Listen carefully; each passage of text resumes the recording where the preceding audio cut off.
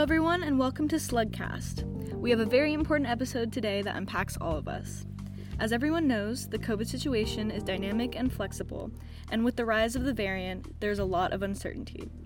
Obviously, everything we report in this episode is subject to change, but for now, it can at least inform you about the latest status of UCSC regarding COVID. We know that everyone out there is anxiously awaiting to finally hear some good news, and we are happy to report that as of now, UC campuses are preparing to go back to mostly in-person instruction this fall. In this episode, we will talk about what we know based on the information we're currently aware of, but it's important to point out that UCSC has not released all the details on how they're going to handle COVID. I am also happy that the pandemic has changed the admission process a bit, and for those who are applying as new admits for fall 2022, there is no more standardized test requirement. They have announced that this is a temporary measure, but hopefully it will go over well and standardized tests can be a thing of the past. All of the information we are talking about in this episode can be found on UCSC's website, slugstrong.ucsc.edu. This website has the roadmap to recovery, where it talks about the transition of moving back onto campus. Firstly, we are excited to announce that the Department of Athletics and Recreation has just opened the Fitness Center. It is open now to all SLUG Recreation members, undergraduate and graduate students, faculty, staff, alumni, retirees, affiliates, and community members.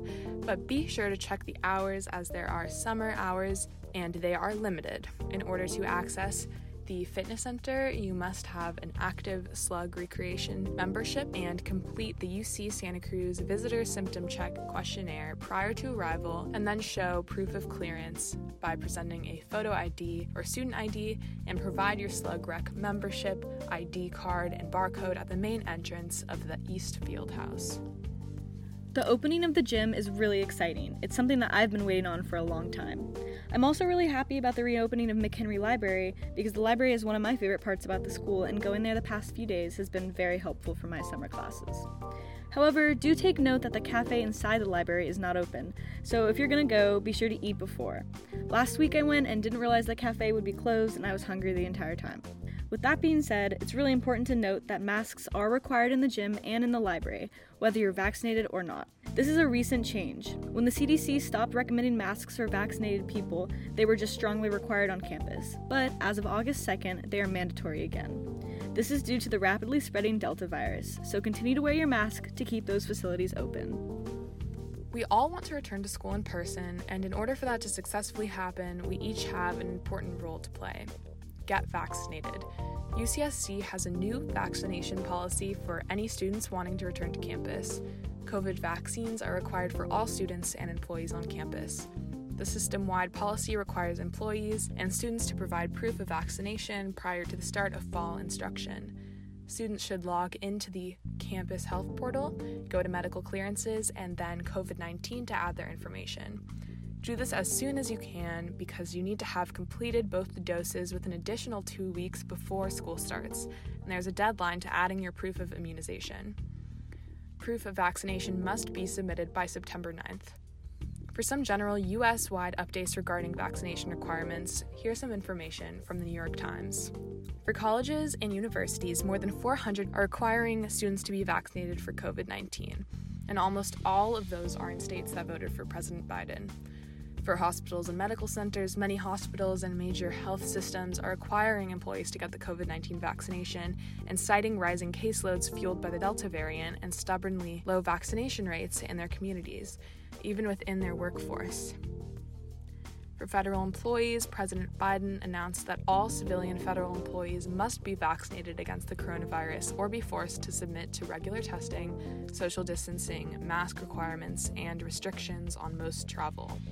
And for questions on can your employer require a vaccine, companies can require workers entering the workplace to get vaccinated against the coronavirus, according to recent U.S. government guidance. At the moment, there are also some concerning statistics emerging out of Santa Cruz County. In Santa Cruz, our COVID-19 case rate has doubled due to the Delta variant. The County of Santa Cruz Health Services Agency said in a statement released in the afternoon that COVID-19 disease transmission, case rates, and hospitalizations have spiked in the last 2 weeks. The county's death rate, which is the remaining factor used to measure activity on the county's coronavirus data dashboard, was not mentioned. However, Health Services Agency spokesperson Corinne Hyland said in an email Wednesday that medical providers had reported 2 new COVID-19 related deaths, and the dashboard has yet to be updated. So it's important to get vaccinated, and it's important to wear a mask indoors even if you've already been vaccinated. The safety of Santa Cruz depends on you as we're coming back to school in the fall. There are medical and religious exceptions to the vaccine, but they have to be approved by the school. If a student thinks that they can qualify for an exception, they can log on to the Health e-Messenger and go to downloadable forms to find the form to submit. However, if you are exempted from being vaccinated, just know that you will always be required to wear a mask, and you will also be required to get tested several times a week. The Chancellor has emailed us saying that this fall it is expected that more than 2/3 of our classes be in person. However, individual students will see variations depending on their major and the courses they are planning to take. We expect to have even more in-person courses in the winter and spring, but be sure to get vaccinated so this can happen. Last but not least, if you're worried about COVID variants, here's some information from the CDC. Viruses constantly change through mutation, and new variants of a virus are expected to occur. Sometimes new variants emerge and disappear, and other times new variants persist. Multiple variants of the virus that causes COVID-19 have been documented in the United States and globally during this pandemic. Viruses constantly change and become more diverse, and scientists have been monitoring these changes, including changes to the spikes on the surface of the virus. By carefully studying viruses, scientists can learn how changes to the virus might affect how it's spread and how sick people will get from it. If you think about a virus like a tree growing and branching out, each branch on the tree is slightly different from the others. By comparing these branches, scientists can label them according to the differences. And these small differences or variants have been studied and identified since the beginning of the pandemic. Some variations allow the virus to spread more easily or make it resistant to treatments or vaccines, and those variants must be monitored more carefully. For more information on specific variants, you can visit cdc.gov/coronavirus/2019-n/variants/variant.html. When in doubt, do more research. When in fear, do more research. The more you know about the COVID situation, the better. Hopefully this podcast gave you a better rundown of what UCSC is doing to minimize the risks of COVID. You can always check the UCSC website for more information and coronavirus updates as things change.